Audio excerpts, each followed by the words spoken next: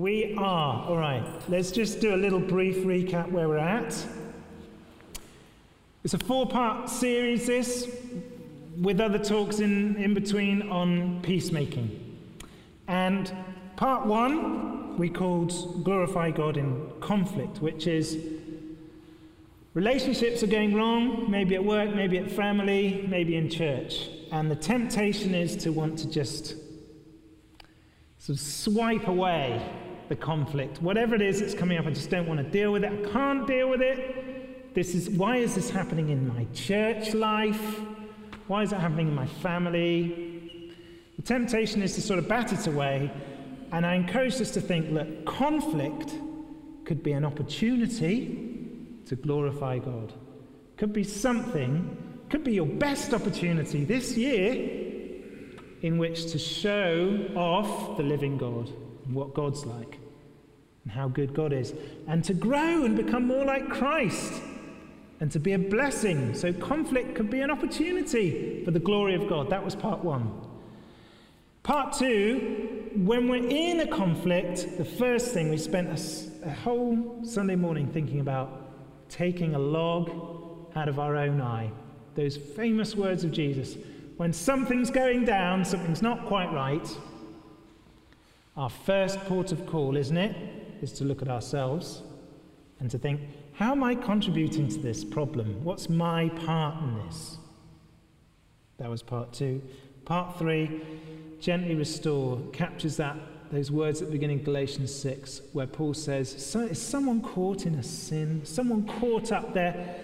They're in a difficult and bad place, maybe a disillusioned place, and they don't know what they're doing. Maybe they're harming themselves, harming others, or harming the honor of God in some way. And it is our loving duty to restore someone. If you remember last week, I said restoration is the goal.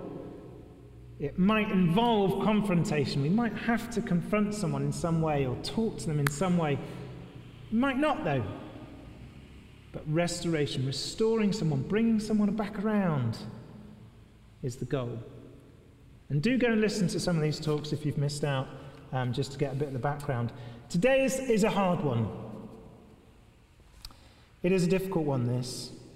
I found this one most difficult to prepare, because it's on the subject of forgiveness.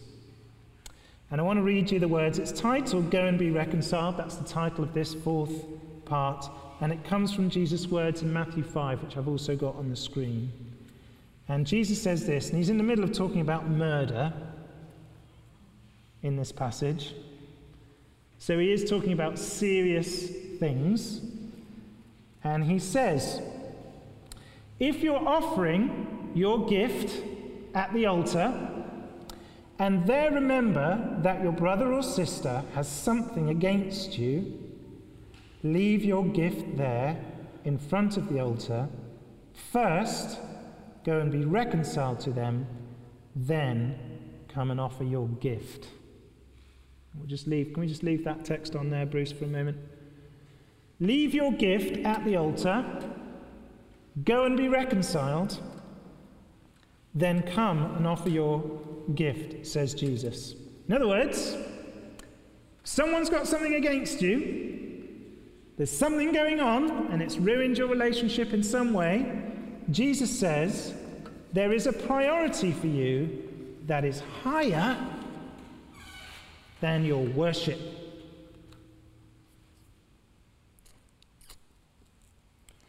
Leaving a gift, coming to the altar in that temple of the living God in ancient Jerusalem was possibly the highest form of worship.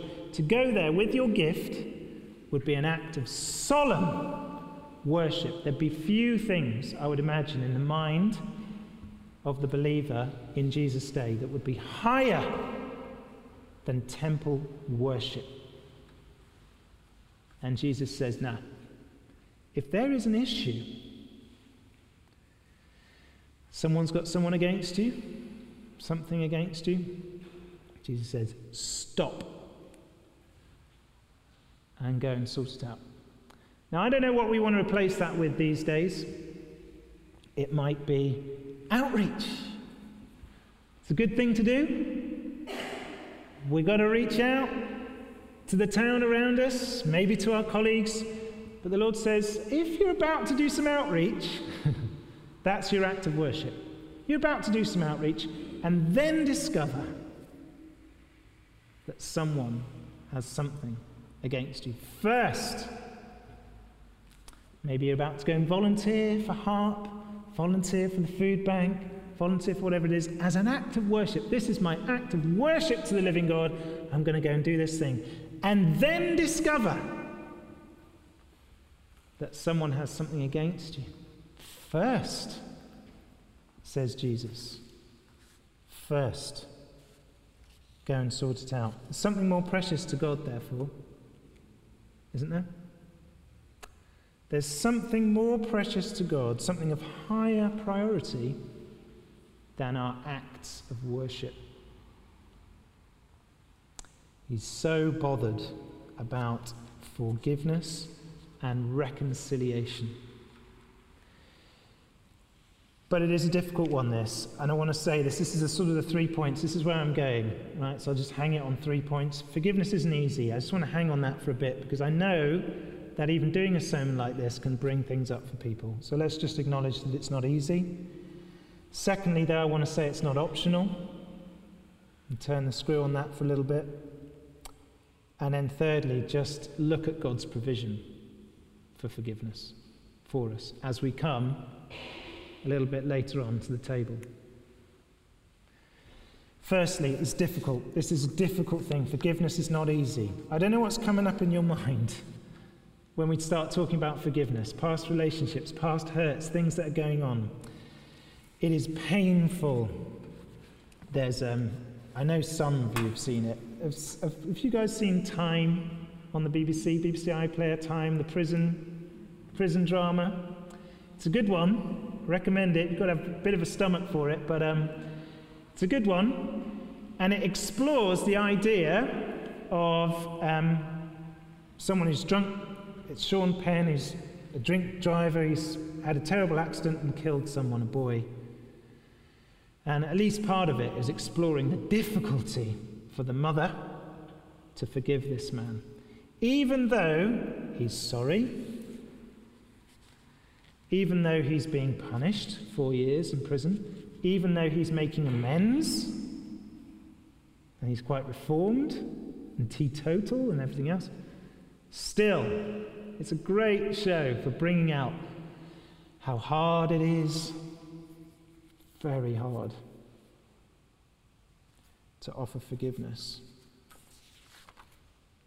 And you know as well, I'm sure we know to some degree, and some of us here perhaps to a very painful degree, what it is when someone's taken something from you, maybe something that you cannot get back. And to this day, it still twists you up. It's hard. It's really hard to forgive. Or perhaps there's something happening right now for you. Repeated patterns of behavior, someone's taken advantage, and it's ruining your life, and forgiveness feels completely out of the question. I want to just stop and say at this point, if that is you and you want to talk and pray about it with one of us afterwards because it's particularly striking a chord, then do please stop and pray, because it's serious, and I don't want you to leave without having that offer of prayer and praying that through with someone you trust here. But forgiveness is really hard.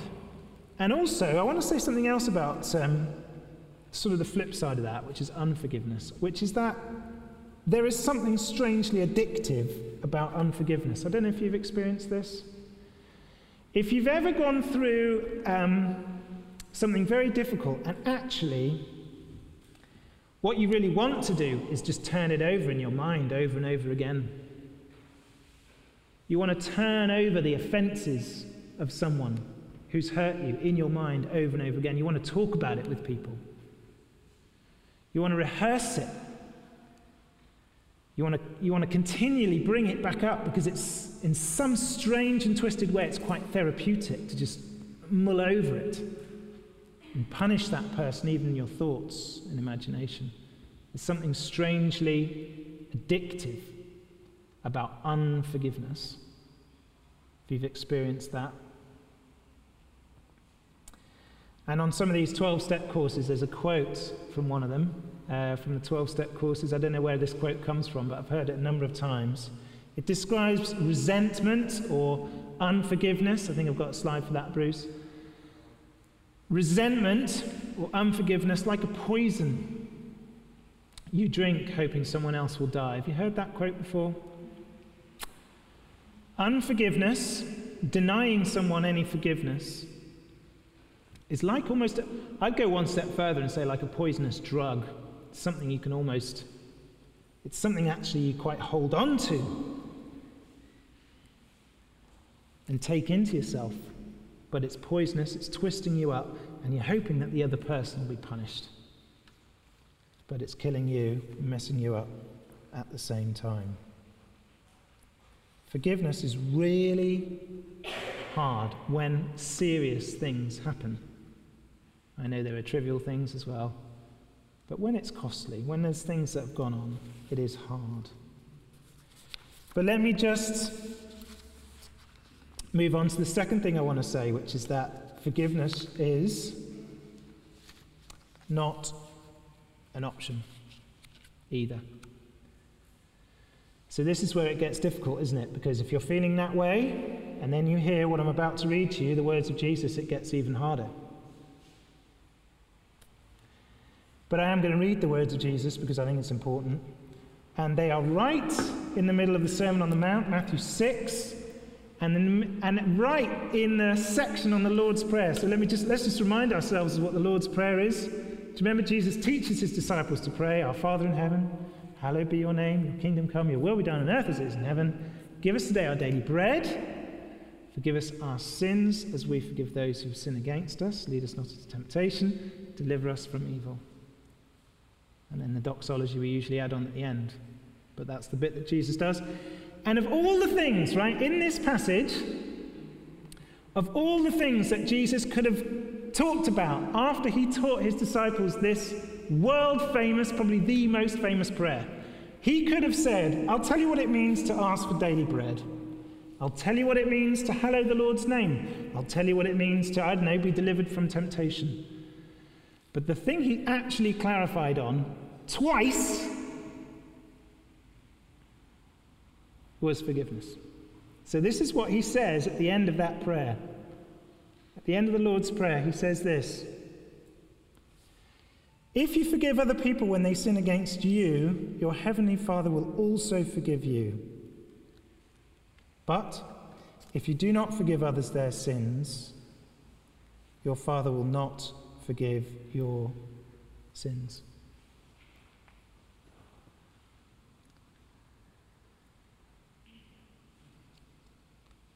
It's difficult, isn't it?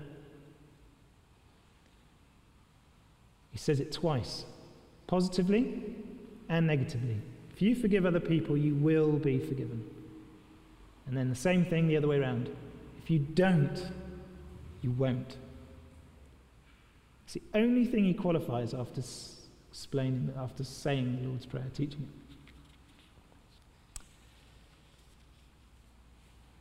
I'll say a few words about that in a minute, but we're preoccupied about a lot of things, right? As a church, I know maybe in your thoughts or in the wider life of the church, we preoccupy ourselves with a lot of things. But this is big, isn't it? This is a big deal. It seems to be a big deal for Jesus. A very big deal. He spoke parables about forgiveness. There is a lot in the New Testament that all of his disciples wanted to expound on the topic of forgiveness. And he said this: it's not optional. Now, I wonder if you're sat there thinking, oh gosh, this sounds like a condition. It sounds a bit conditional. I'm not used to hearing that kind of language in church, in Christian things. Is this conditional? Is God's love after all, is his love after all, is it conditional? I only get forgiven if I forgive others. It certainly sounds like it. So let me see if I can just explain it this way. I found this helpful. Let me try it out on you. I think this may just help clear this one up a little bit. I think you've heard, I hope you've heard, that the wonderful thing about the Lord Jesus is that his love and his salvation is free. It is a free gift. It is a free gift. You don't have to earn it. You don't have to be good. You don't have to be religious. You don't have to perform to win the favor and love and acceptance and grace of the living God. That is true. But if we just imagine then it is a free gift. Right? Here is Jesus offering you the free gift of life with him forever. And you don't have to perform. It's on offer. It's right there. Take it. We cannot take a gift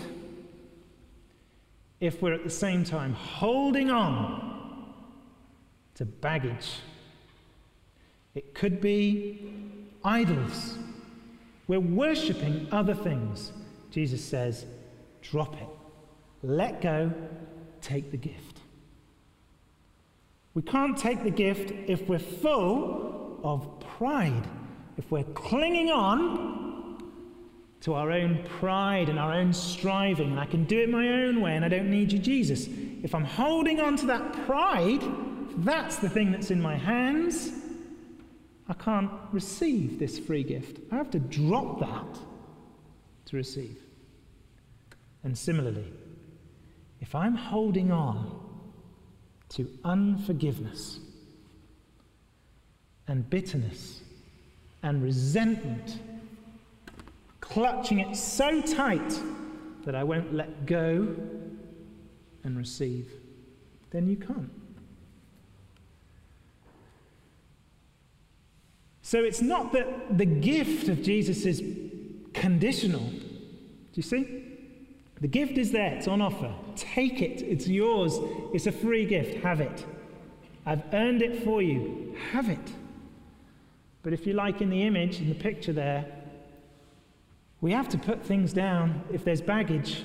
If we've got baggage, especially around the issue of unforgiveness and bitterness and resentment, that must first, you've got to first drop that to receive.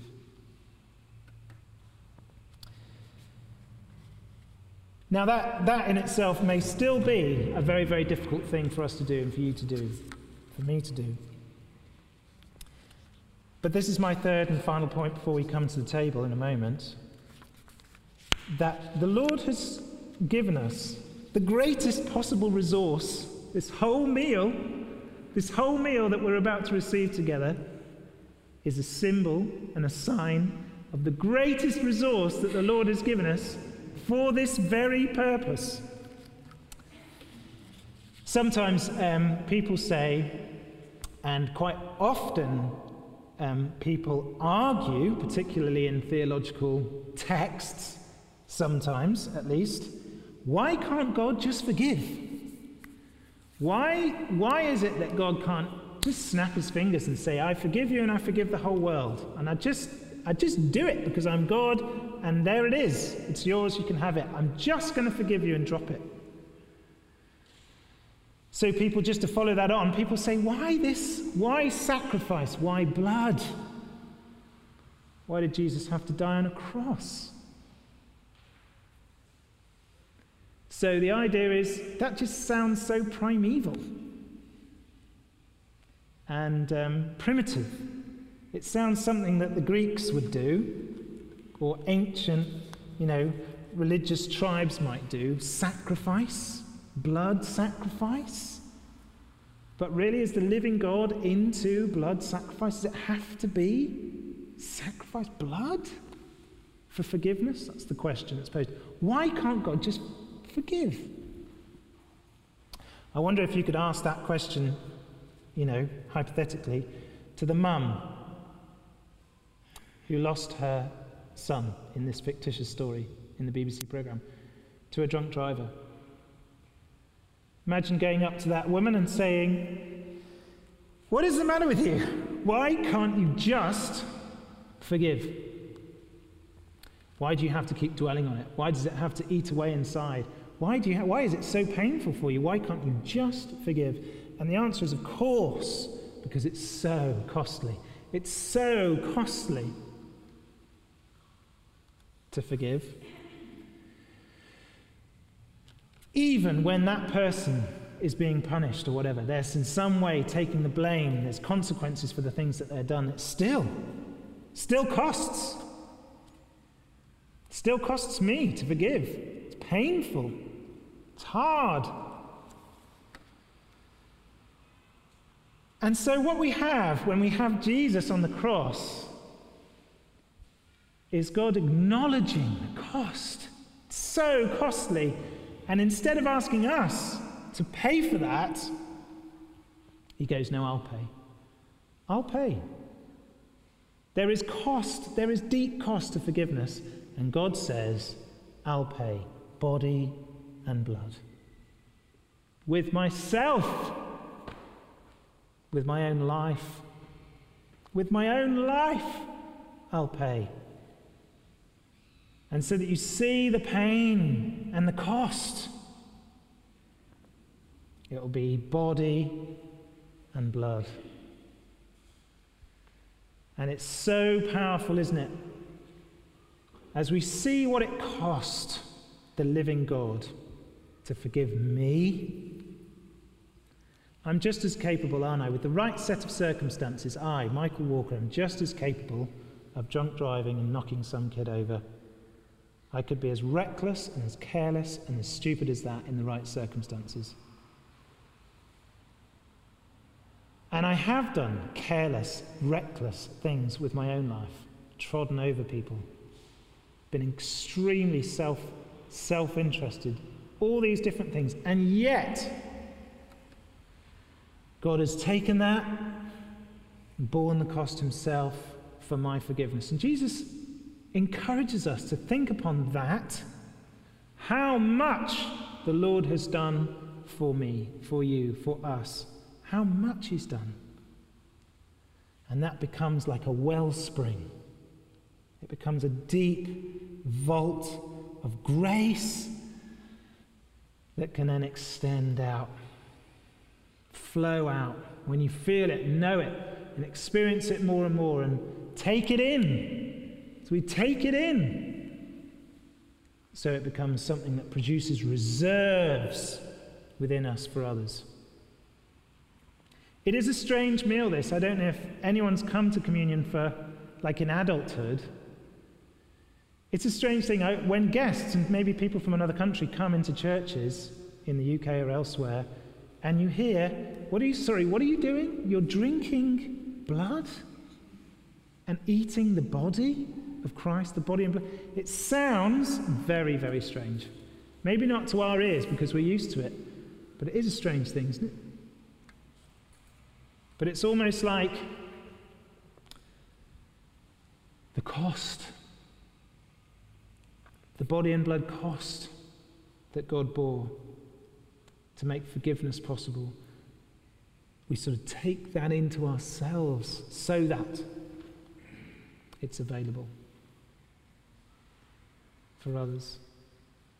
The more we appreciate it, the more we spend time lingering on that and what God has done for us in Christ, so we're resourced to forgive. I'm going to finish there. Next week, we'll spend a little bit of time just fleshing out what that might look like practically, because I don't want these messages to just purely be thinking about what God's done. But that is important, right? Forgiveness is hard. Let me summarize. Forgiveness is very hard, especially if you've really been wronged. It's very hard. But forgiveness is not optional. Jesus has not given us any wiggle room on this. It is not an option. And so thirdly, it is why he gave of himself, body and blood. Sometimes I think church is the place. If someone said to me, "What's the definition of church? What would you call church? What would you kind of put as a label, if you like? How would you define it?" One time, I defined it as a place where forgiveness is possible. It's church is the place of forgiveness made possible with God, who forgives us, and with us as we forgive one another. Forgiveness made possible right here. And it's at the center of the life and work of the living God. Let's pray together. We'll pray, and we'll pray the words of the song that we're about to sing. Come to the altar. The Father's arms are open wide. Forgiveness was bought with the precious blood of Jesus Christ. The Apostle Peter says, "You know that it was not perishable things, such as silver or gold, with which you were redeemed from the empty way of life handed down to you from your ancestors, but the precious blood of Christ." Lord, as we approach your table, as we come to the altar, I pray that we would draw deeply of your forgiveness, that we might forgive others. Amen.